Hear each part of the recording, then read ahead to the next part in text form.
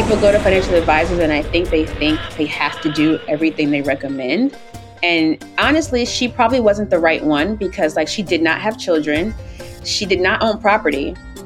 She was like, if you want to be financially free, you need to, pay your loans off. You can't afford children and a house. Pick one. All these things. And I was like, thank you, but no thank you. But it was great to talk it out with her, right? And then I went back to the drawing board and created a plan that worked for me.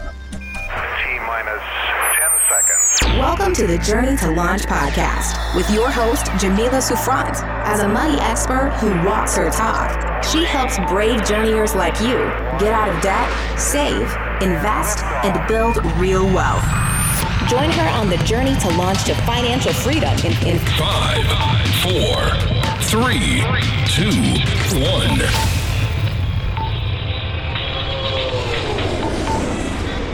Hey, real quick. It's Jamila here, and I have some exciting news to share with you. My first book, Your Journey to Financial Freedom, a step-by-step guide to achieving wealth and happiness, is finally available for pre-order. That's right. You can pre-order my book right now, today. The book is officially out December 5th, 2023, but you do not have to wait that long to get some resources and information to help you. If you pre-order the book today, I'm giving you some fabulous bonuses that will help you with your financial freedom and independence journey. I'm giving you the financial toolkit for free when you've pre-ordered the book. You'll get the debt payoff matrix workbook, the goal fuel worksheet, the financial goals workbook, and the retirement account questionnaire, my most effective and fave resources to share with you for free. Go to journeytolaunch.com/book to get your copy to pre-order that book today. If you want the episode show notes for this episode, go to journeytolaunch.com or click the description of wherever you're listening to this episode. In the show notes, you'll get the transcribed version of the conversation, the links that we mentioned, and so much more. Also, whether you are an OG journeyer or brand new to the podcast, I've created a free jumpstart guide to help you on your financial freedom journey. It includes the top episodes to listen to, stages to go through to reach financial freedom, resources, and so much more. You can go to journeytolaunch.com/jumpstart to get your guide right now. Okay, let's hop into the episode. Hey journeyers, today we have on the podcast Miss Brittany Dandy. She is the founder of Ode to Wellness. She's a content producer, marketing consultant, and she's here to talk about her financial journey to saving over $100,000 and transitioning from freelancer to having a career where she was able to build stability, build more of an income to help support saving that much money. I'm excited to explore more about your journey, Brittany. So welcome to the podcast. Hey, I'm happy to be here. All right, Brittany. So one thing that once you just mentioned, or when we were talking a little bit beforehand about your journey, you said, I was a freelancer and I worked as a freelancer, but I wanted to transition and do something different and kind of leverage what you learned as a freelancer to create what seems like a very promising, lucrative career. So I'd love to go back a little bit and talk about more of where you started, and then we'll go into your financial journey. I started in New York in traditional media. So was working for MTV and other well-known networks in the city and just freelancing. So I would come on for 6 months. Sometimes I would come on literally just for a weekend for a show. As I got a little more seasoned, I would get stints that lasted about a year, but never really longer than that. So I was always working more than one job because I was always preparing for a job to end, right? So that became my normal, just hustle mentality. So even when I was working at a network, I would still be writing on the side or be doing PA work on the side or whatever I could do. Can you explain what you did as a producer or in those functions or roles? Yeah. So, of course, like many people in media, I started out as a production assistant. I was often an in-house, in-office production assistant, which meant that I was handling logistics and helping field producers who were more seasoned manage their day-to-day, managing talent, and being a liaison between my field producers and my executive producers in office, right?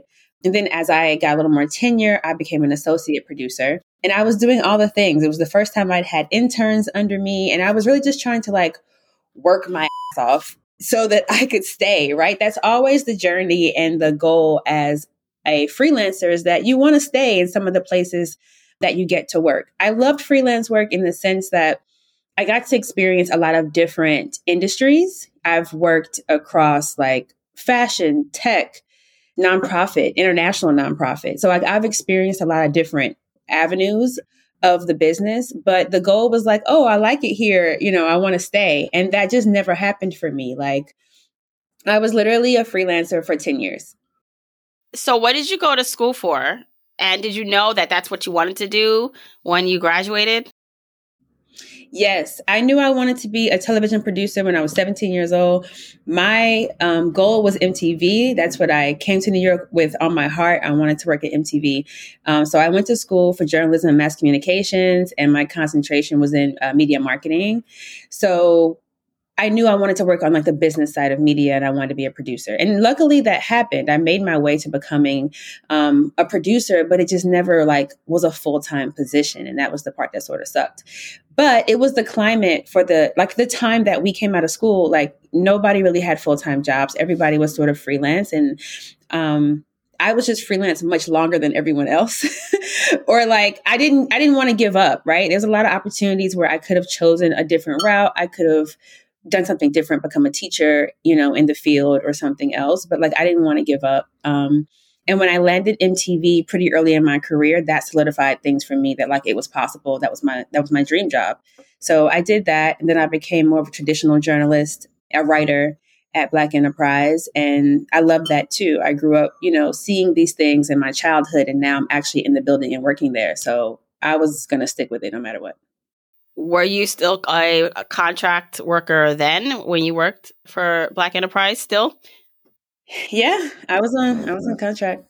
Well, and so I can imagine pay rate or like what you were getting paid and living in New York City. How did you manage finances then? Because I know a lot of freelancers and creatives or people within the more creative space, and they don't have steady paychecks or they don't have a consistent job. So I'd love to know how you managed your finances back then, or how you made it work in New York City. Well, back then, money was a mess, right? And I mean, not a mess in the sense that I didn't know about money, because I've always been very financially conscious. I think when I was in college and I was getting like refund checks and things like that, I knew I wanted to buy a property. I just didn't know how. So like the first time I sat down with a banker to discuss a mortgage, I was about 22 when I first tried it. So I knew about money, but I just didn't have any. So making it work in New York, I had some family here that allowed me to stay with them. I had an aunt, I had an uncle, and I would just bounce between those two houses, staying with them until I saved enough to get my own apartment. I came to New York twice. The first time I came, I interned and I didn't get a job and I had to leave. And then I came back. Like I came back and like tried again. And when I came back the second time after going to grad school, I literally overdrafted my account for the flight. Like I literally bought a ticket I didn't have money for to get here. But that's just how bad I wanted to work in New York, and I wanted the opportunity. So yeah, there was just like a bunch of favors. Right. Well, I mean, you literally can't do it alone. And sometimes it is just the help of family members or sometimes strangers or coworkers or someone giving you a nod, giving you an introduction. Where were you raised and where were you born? Originally, I'm from South Carolina. So I was going to undergrad in North Carolina at A&T. So I'd come from there to New York to intern at NBC, which I was really excited about and was hoping that that would turn into a job, and it didn't. So after that, I went back home and I was like, what are we going to do? So I went to grad school at Syracuse. And then after grad school, I came back to the city. And were you still freelancing at that point, or describe when you decided that you needed to change your strategy and try something different?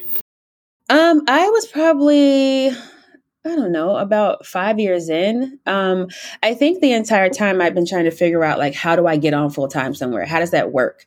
And I really didn't have the answer, and there was no one to really tell me. And it was never like bad reviews or anything when I'm working, right? Everyone loves you and you're doing a great job, but yet you don't have the full-time employment that you want. So I started to look at like adjacent industries, and marketing was an adjacent industry that seemed to be a lot more stable.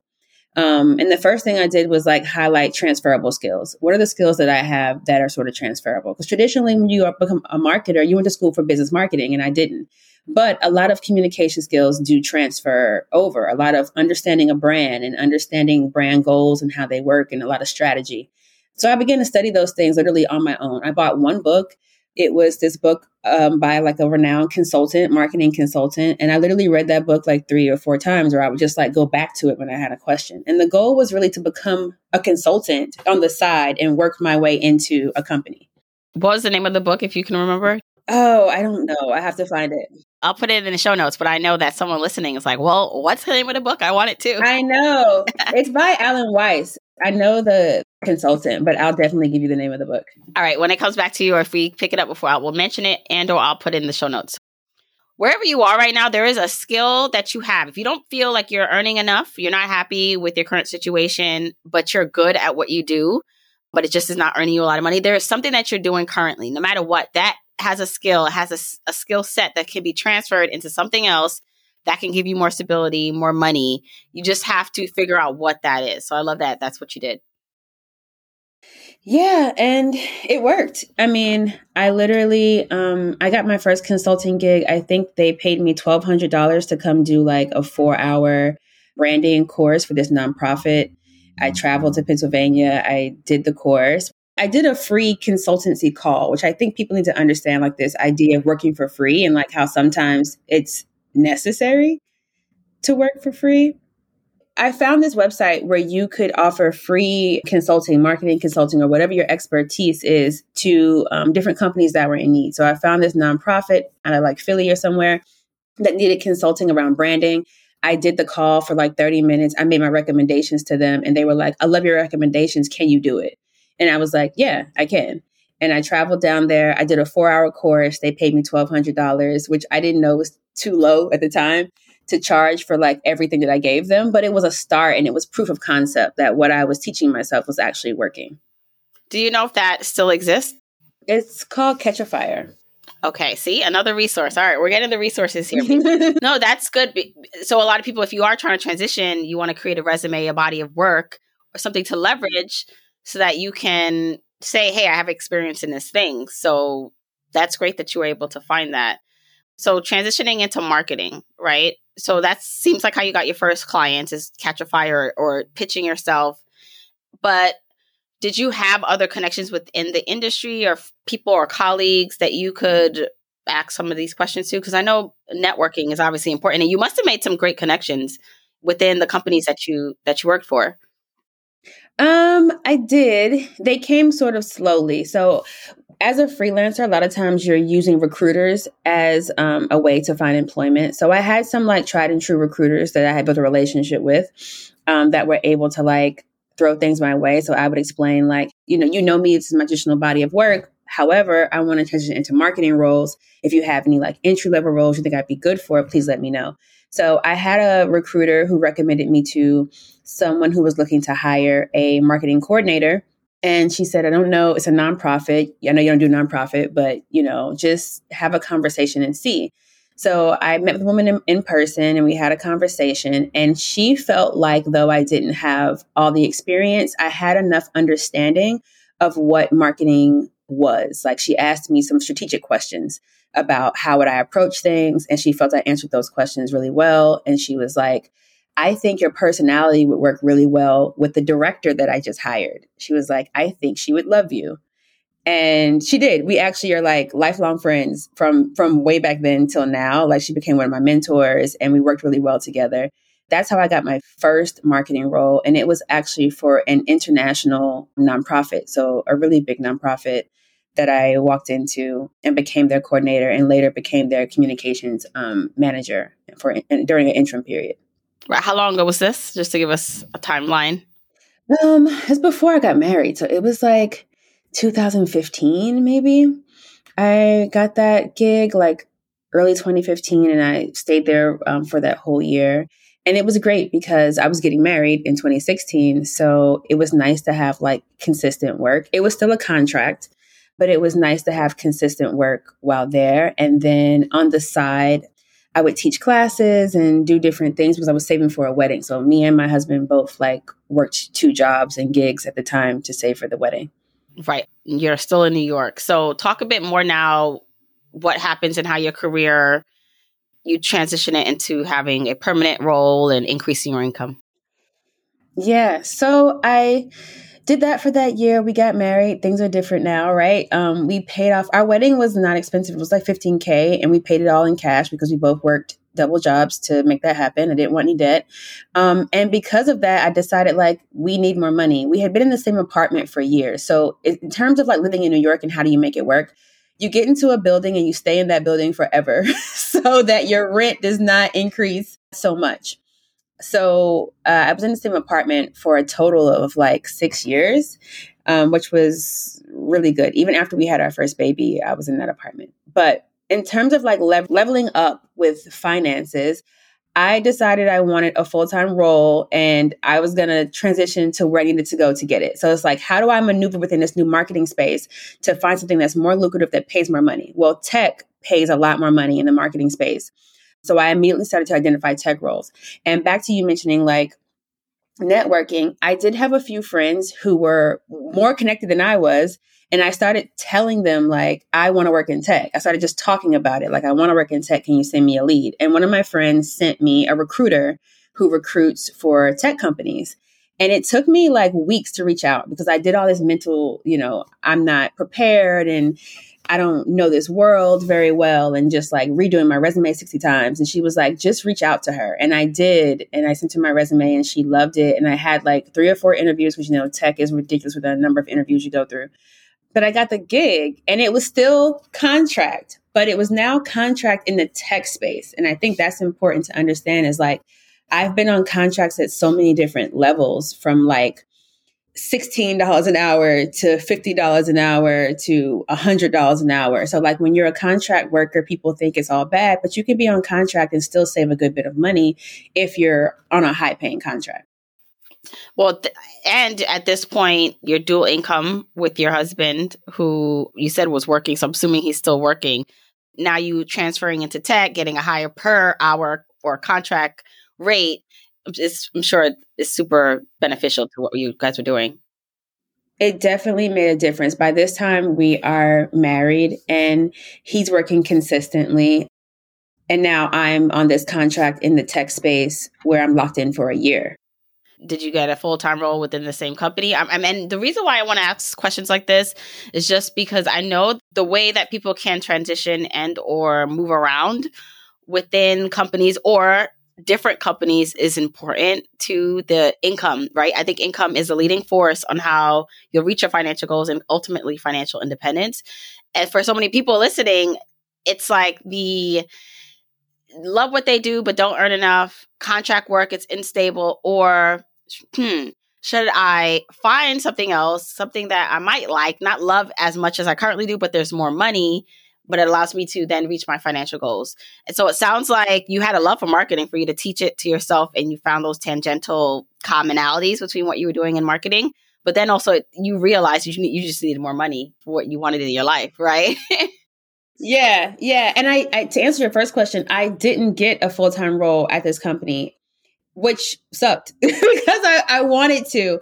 But what I did, like, I think the key thing for me has been leverage. Like, you have to leverage at every stage of your life, at every point and every pivot. You have to find something that you can leverage. So even though I didn't get a full-time role, I did negotiate more money. So like I came in at the rate that was offered. I accepted that rate because it was more money than I'd ever made in my life. So I was excited. But then I learned more about negotiation, right? And I immediately got into that space and looked for mentors and sponsors. So I did find a mentor and a sponsor in that space who helped me like redo my resume during that year, who helped me navigate corporate America, because the biggest hurdle was that I'd never lived in a corporate environment like that. I didn't speak the language.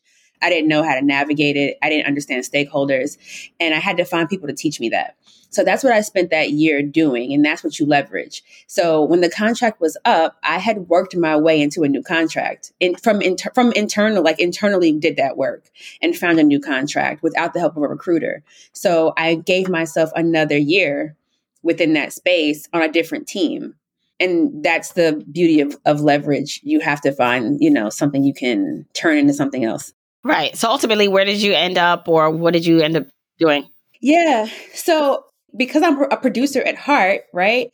I spoke a lot about my love for producing, and I have this video experience and this brand experience that no one else has here. So I wound up on a new team in the role of producer, who specialized in video and was managing a project that was, $900,000 project, because I understood video more than anyone else in the space. So I was able to use my background from before, right, from the beginning of working at network television, to now leverage it in the tech space because they don't have that expertise there. So it really came full circle. And I mean, from there, now I have the marketing experience. I have the producer experience. I understand how to work with large budgets. I understand how to work with stakeholders. Now I can find a full-time role at an advertising company where all those things are needed. And that's exactly what I did. I wound up getting a full-time role at an ad company, where I was a client-facing producer who liaised with stakeholders and was able to leverage all those nuggets along the way into this full-time six-figure role, where I had finally had benefits, and I was really grown. What was I, 30? I was 32. I was 32. I was like grown by the time I got this first full-time role, which like for some people would look at and be like, wow, that sucks. But it didn't. It just took a really long time to get all the pieces that I needed. And by then, like now I'm teaching marketing, right? Because like I've always told you, I've always had more than one job. So even when I was at this tech company on this six-figure contract, because I'm on a contract, but I'm making six figures, I was still teaching at night. So I was teaching marketing to continuing education students at night, to also save money and to just like keep myself sharp on the information. Because remember, I'm a self-taught marketer, so I don't know everything. So like, it just helped me. I mean, it's amazing. And this is why I say collect the coins. I've referenced this before, but like in a video game, like sometimes you'll get like, if you're playing, they'll give you tools or coins and you don't need it right away. And you're like, why do I need this? But pick it up, put it in your bag. And then 5 levels away or 10 levels down the road, you're like, this is what it's for, right? This is the key that I didn't know I needed, what I needed it for. This key unlocks the next door. So keep picking up your keys and coins, even though you don't understand what it's for yet, guys. It's for a reason. All right. I love how you talk about still having your full-time job, but working on the side, sharpening your skills, which, has led you to start your own businesses. But was it before or after? Because I know you becoming a mother was the kind of start or the reason that you started to save so much money. So I'd love to talk about that saving journey and what prompted you and your husband to start doing that and just that transition.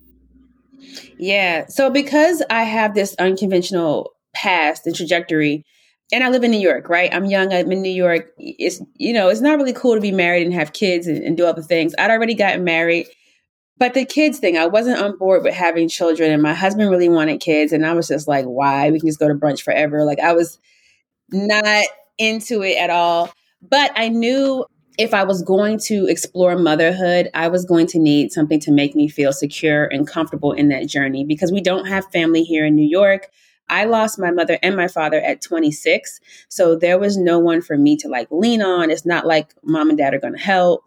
So it was just a different journey for me. And when I got the contract, that was 6 figures, I was like, okay, like, I wonder, 6 figures is an arbitrary thing people say, right? And that can be 100K or that can be 200K. And I started to understand money a little more in that space. And I was like, I would set a goal, like, can we save 200K? Like, can we bring in that amount of income? I would just set these various goals and we would hit them.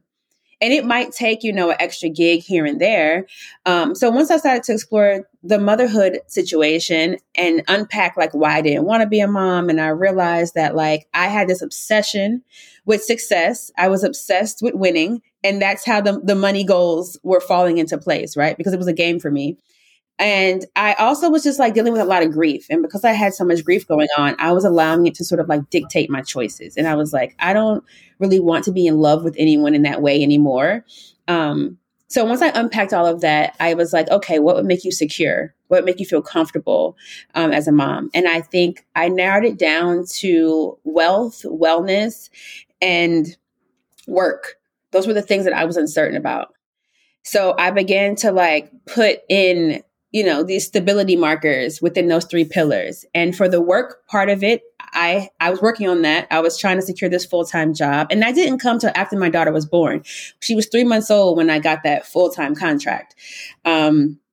But it had been in the works, right? So I did what I did before. I started talking to my network about wanting that full-time role. Like, hey, I'm looking. And part of it is letting people know that you're looking. And when it came to wellness, I'm a big gym person. I had been training for a while. Training for what? I don't know. Life. Like I was just in the gym, right? But now I had attached a purpose to it because I was like, if I'm going to have a kid, I want to be like my strongest self. This is a marathon. Like I knew you needed a lot of core work to carry a child.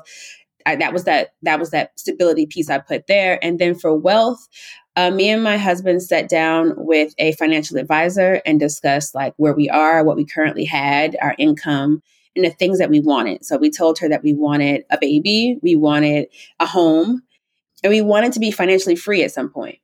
And she gave us her recommendations, which, mind you, we didn't do a lot of them. I want to say that because people go to financial advisors and I think they have to do everything they recommend. And honestly, she probably wasn't the right one because like she did not have children. She did not own property. And she just was like, pay off all your student loan debt. Her advice, because we had like a little bit in the bank then, maybe like 30K or something between the two of us. Like it wasn't a ton, but she was like, you should take that money and like throw it at your loans. And I was like, okay, maybe. Like I considered it. And I'm so glad I didn't listen to her because right after that, the pandemic happened and everything was suspended. And ultimately, like, she was like, if you want to be financially free, you need to, pay your loans off. You can't afford children and a house. Pick one. All these things. And I was like, thank you, but no, thank you. But it was great to talk it out with her, right? And then I went back to the drawing board and created a plan that worked for me. Did you know I broke out the path to financial independence into what I call 5 journeyer stages? That's right. There are 5 stages that you have to travel through to reach complete financial independence. When you know your stage, you know what to focus on and how to move on to the next stage. I created a free 1-minute quiz to help you determine what stage you're in. After you take the quick quiz, you'll know where you are on your financial independence journey, the main thing you should focus on, plus you'll get a curated list of 10 Journey to Launch podcast episodes to listen to that will help you for your specific stage. Go to journeytolaunch.com/mystage right now to take the free quiz. That's journeytolaunch.com/mystage. I love that you shared this about your financial advisor because I use a financial advisor firm that helps just, give advice, direct us on what our next best steps are. But I also don't always necessarily agree or do the things I ask. Part of it is because I haven't gotten to it yet. But a lot of it is, I push back. I'm like, I don't know about this. And this is why self-education and knowing your own goals are important because no matter what, no matter the most talented person or even advisor who is supposed to be just give facts, have their own experiences or opinion about something. And so you have to understand or know, have discernment to say what you need and what you don't need. And sometimes you don't know what you need. And so you want to talk it out, like you said, and have those conversations. But sometimes you don't have to take everything that is given to you. And I feel like so much of why people, when they do hook up with, whether it's listening to podcasts or reading blogs, it's like they just follow whatever the next thing the person said to do. No, it's gather the information, do more research if you need, see how it applies to your situation, how you feel and how it works for your goals, and then make the best decision for you that you know of at the time. So I love that you did that you didn't listen to her. And that's all you can do is like the best thing at the time. And it was a culmination of all those things, right? It was podcasts like yours. It was like listening to all the resources I could listen to and then going to her. Because I also want to say like, you have to prep for that engagement. And I think listening to podcasts and other people's journey gave me the tools I needed to be able to ask the right questions when meeting with a financial advisor. Yeah. And this is also with friends or fellow colleagues. There might be goals you'll have for yourself. And because they don't understand those goals or they can't do it, they're going to look at you like, you can't do that, or tell you all the reasons why it's not possible. or they just might have a different level of risk. And so they're like, I wouldn't do that. And it's like, so there's so many things that I know that people would not have done that I've done. But like, let's just say you can't go to someone to say that you want to own a house, have kids, and do all these things if that's not a goal for them, or they don't believe things like that are possible, because they're going to tell you why it can't work, which will discourage you from making it work. It did. And I think the biggest thing that I took away was that, number one, she didn't have those experiences, so she couldn't really speak to them. And number two was that nothing that she advised me to do, taking all my liquid money and giving it away. There was nothing that was giving me a return, like in her recommendations, outside of like retirement funds, which were being put in place. So I couldn't imagine taking everything we had liquid and just paying off loans. It just didn't make sense to me. All right. So what did you decide to do leaving that meeting or those meetings? We went back home and we was like, what are we going to do now? So we decided, number one, to leave the option of having kids open. So we weren't going to necessarily try, but weren't going to prevent that. It's like, if we have a baby, we have a baby.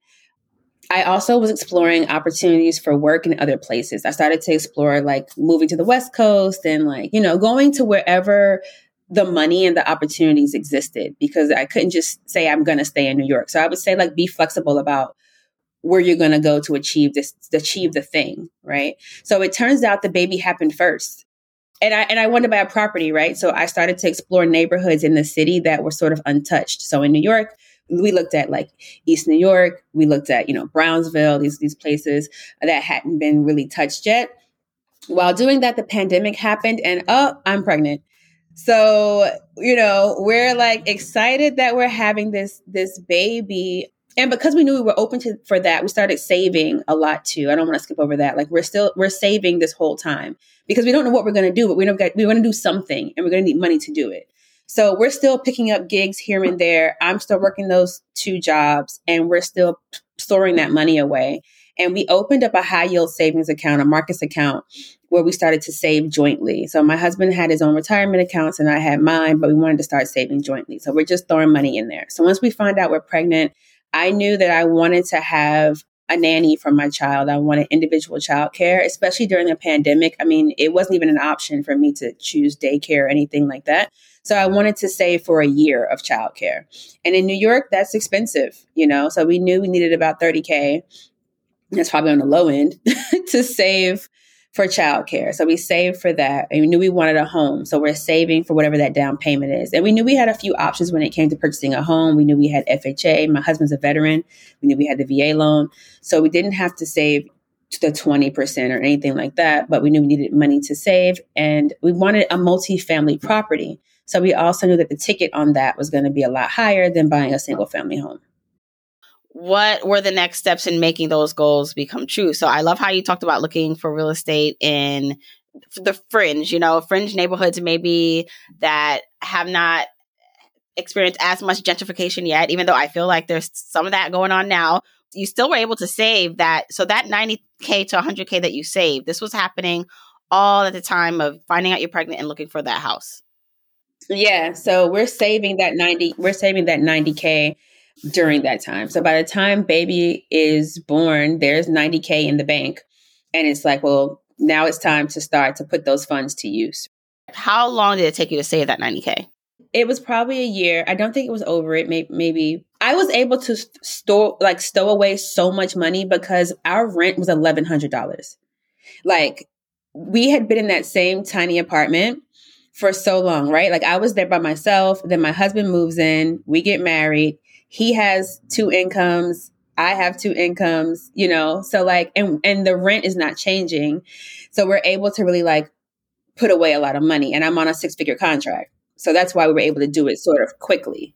What were you doing with the money? Because I find that when I also switched, there was a point in our lives, my husband and I, where we started hyper saving and investing a lot of money. And then people also ask me, okay, well, what were you doing? So before you started saving and investing all that money, what did you do before that? So what were the changes? What were you spending your money before on? Did you make any changes to save additionally? What was that switch? And did you cut anything back? Did you have to let your friends know, hey, we're not doing the trips or going out? What did that look like? To be honest, we didn't cut back. I like to travel, and between the two of us, I spend more. He's very laid back. He doesn't spend a lot, but we didn't cut back. I like to travel. My birthday's in February. So every February I'm going someplace warm. That's just a thing. So we still traveled. I took him to Cuba one year for his birthday. And this is like, we're not making a lot, but we're not living lavishly, right? We kept our rent low, which I think was the main thing. We would eat out occasionally, but nothing too crazy. I don't think we had to make a lot of changes on the spending end. I think the changes came to like where we're saving the money. So like we stopped using our traditional debit cards altogether. We started building our credit. Before the baby came, we started just putting everything on credit and building our credit as fast as we could. And we opened that Marcus account and started saving in a place that made more sense than our traditional bank accounts. So we made more changes on like the income end and the saving end than like spending wise. I don't think we were doing that bad spending wise. Okay, that makes sense. And it sounds very similar to my story, which again, highlighting the importance of income and being a dual income household, that, not to skip over that, and saving on rent or mortgage, because that is your highest expense usually. So if you can save on that and it's two people household and you're both earning or hustling to earn money, that you can go a long way with that. Yeah. And it was an older building. We were really tired of living there, but it just didn't make sense to leave. Like we were like, that can't change. It did change later though. So my daughter was born and 3 months later, I got this full-time job, and I got that job through networking. So a woman I had met, I don't know, 2 years prior at like a backyard party, literally. We just connected and we always stayed in touch. And she said, I see you had a baby. Congratulations. Like, let's catch up. We got on the phone. She's like, I just got this new job at this place, this advertising company. And I was like, oh, really? Like, I'm looking. And she was like, oh, I'll send a referral for you. And she sent the referral. Like, I had to like take a test and all this stuff to like get the gig. But like, that's how I got that opportunity. Like, just telling someone what you want. That's so amazing. Listen, and you know what's crazy? Like, that's someone that was already in your network who didn't even know. It's not like she reached out and said, hey, do you want this? But when you mention it, because I think sometimes we just think like, well, if the person that should want to help me should just know, but they don't. And so you say something, whether it's Facebook, LinkedIn, what you're looking for, what that opportunity is that you are searching for, because you just never know that you might have someone who's just like, oh, it's like nothing to them to make a reference or send an email. It was nothing for her. And she's not someone that I was close to. She's just someone like, we just like each other and we keep in touch. So yeah, that worked out. So my baby is 3 months old and I go back to work, and now it's time to pay for the nanny. And that was a whole thing, girl, hiring a nanny. I was like, I have no idea what I'm doing. It was like a foreign concept. I couldn't talk to anyone about it because it just in our community, like, having a nanny is not like an everyday thing in America anyway. I know other places it's very normal, but it was very weird for everybody and just trying to learn how to do that.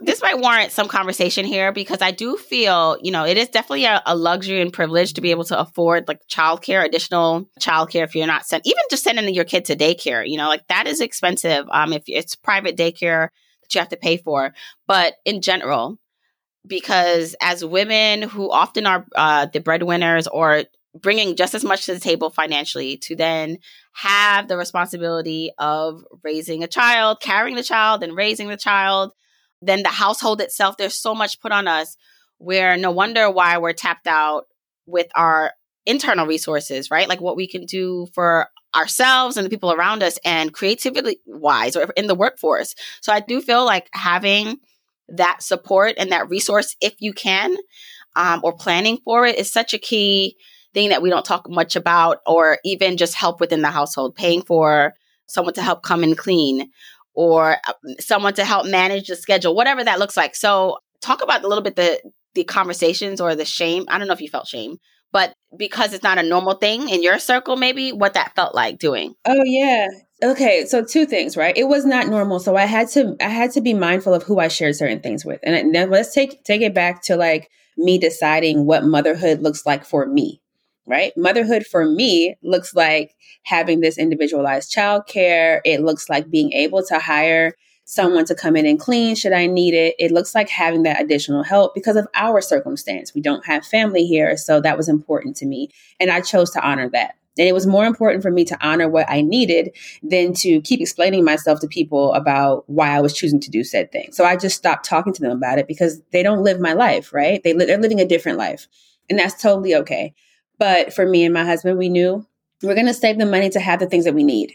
And we did just that. And it worked out just fine. I found a great nanny and she worked with us on the price. You know, she also did like light cleaning, which was great. She came from like a 10-year family where she had been with them forever. So like she had more experience about children than I did, which was kind of what I needed, you know, not having a mom and like not really having people to turn to. It was really helpful to have someone there. So like for me, I always tell women that's, you know, honor what you need on your journey and don't necessarily validate that with anyone else. Just keep it to yourself. And it's what you value in your investment, right? Some people that might not be what they value, and it could be something else that they'd want to save and spend money on. So really important to even prioritize, because I mean, you want all the things, which is fine, right? You want the nanny, you want the nice car, you want the vacations, that's fine too.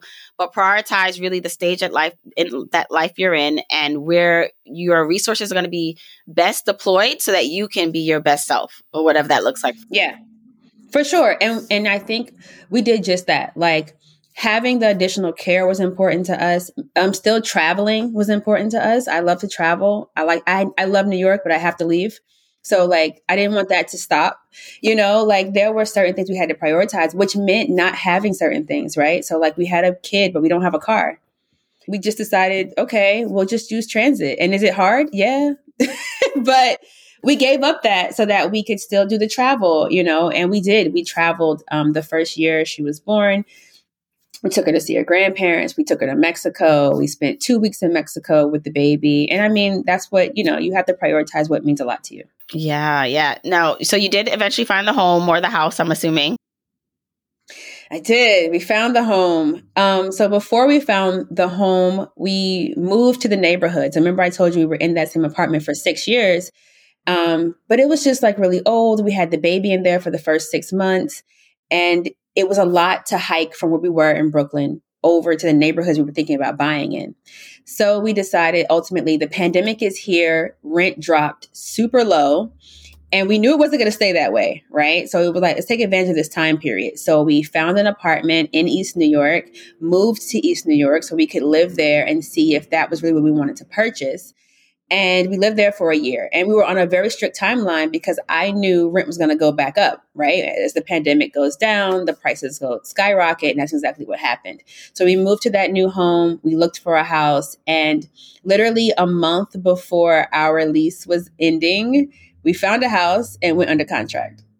So we wound up having to like extend our lease for like 30 days, but we made it. Right. And for the non-New Yorkers, East New York is in Brooklyn. Oh, yeah. Very familiar with East New York. So, no, that is great. And it seems like the goals you set for yourself worked out. And so now talk a little bit about what you're doing career-wise, how you're juggling, you know, motherhood. I don't know if you want to make the announcement here, but you're no longer a mother of one. Now you're... No, I'm a mom of two. I'm a mom of two now. Yes, as of last week. So we bought the house. We bought the multifamily house. I want to say that we did find a multifamily, and we purchased using a VA loan, which was so clutch. Okay, I want you to still answer that first question, but now I have another question, just because real estate. Let's talk a little bit about that, because you did venture deeper into Brooklyn, into maybe a place that like people will say, you know, can be a little rough depending on where you go, depending what block you're on. Mm-hmm. So talk about that decision and kind of like the give and take and how it's been so far, because I find that a lot of people feel like they're priced out of buying a home in New York. And so I'd love to hear more about your experience and your thought process on that.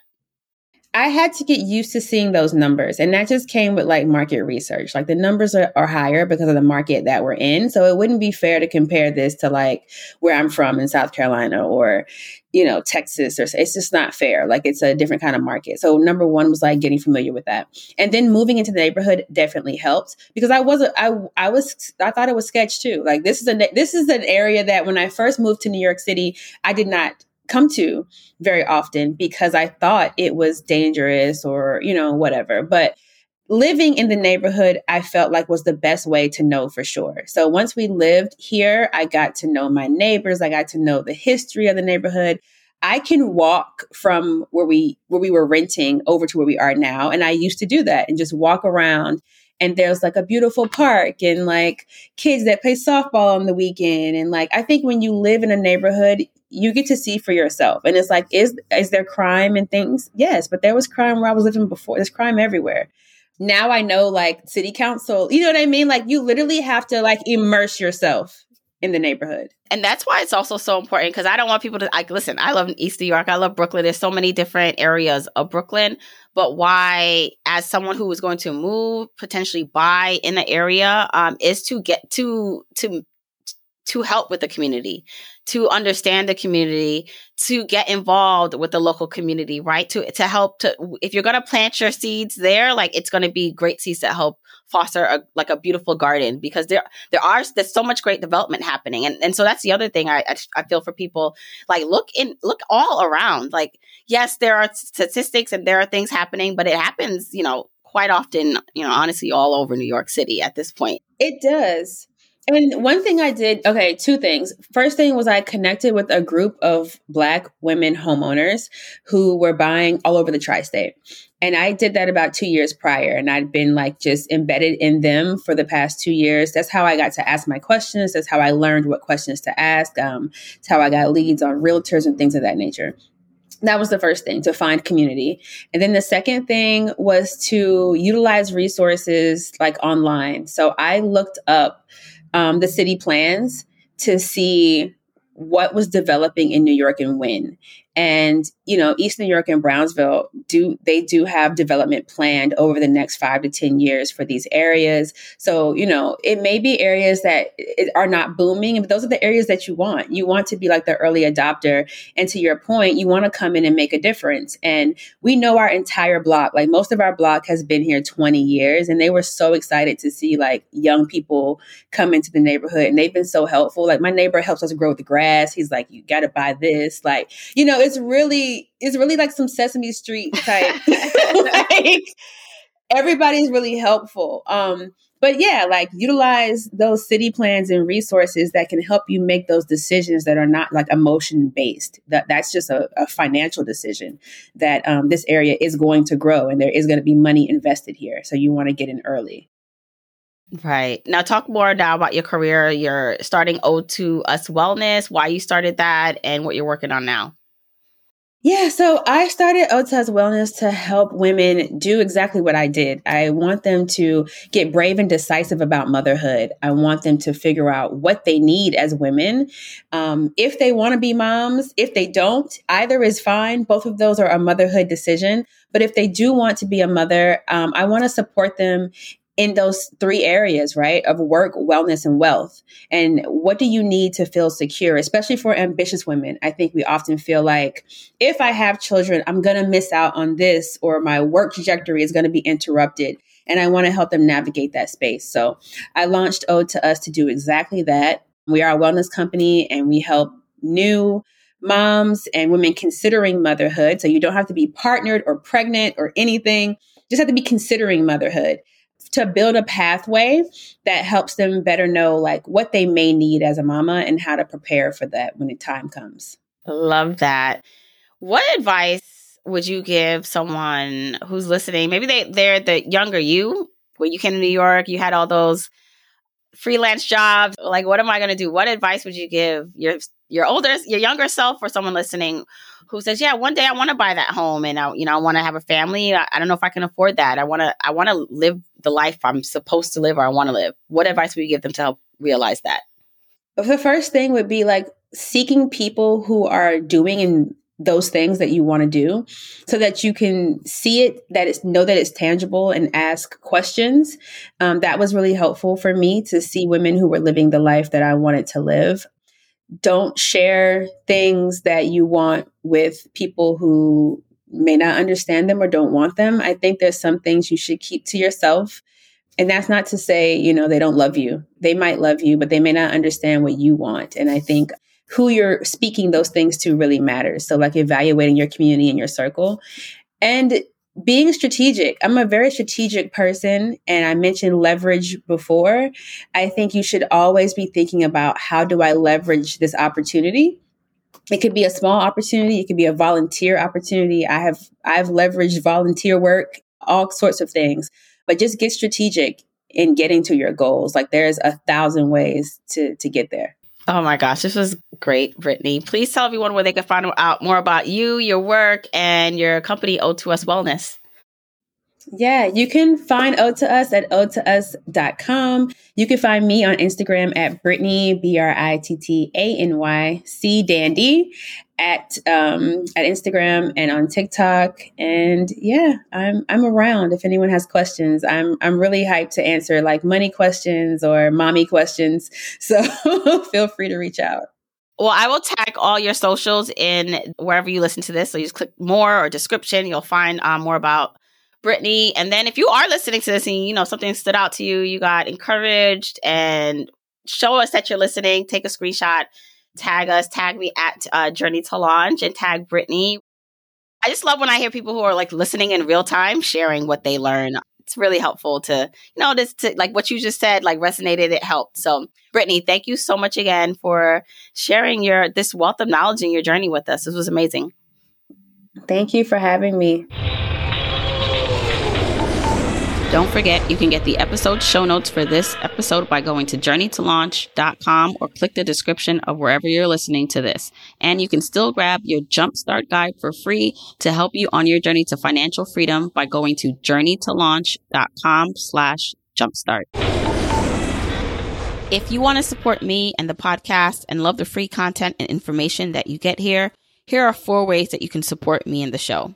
1, make sure you're subscribed to the podcast wherever you listen, whether that's Apple Podcasts, that purple app on your phone, your Android device, YouTube, Spotify, wherever it is that you happen to listen, just subscribe so you are not missing an episode. And if you're happening to listen to this in Apple Podcasts, rate, review, and subscribe there. I appreciate and read every single review. Number 2, follow me on my social media accounts. I'm at Journey to Launch on Facebook, Instagram, and Twitter, and I love, love, love interacting with journeyers there. 3, support and check out the sponsors of this show if you hear something that interests you. Sponsors are the main ways we keep the podcast lights on here, so show them some love for supporting your girl. 4, and last but not least, share this episode, this podcast, with a friend or family member or coworker so that we can spread the message of Journey to Launch. All right, that's it. Until next week, keep on journeying, journeyers.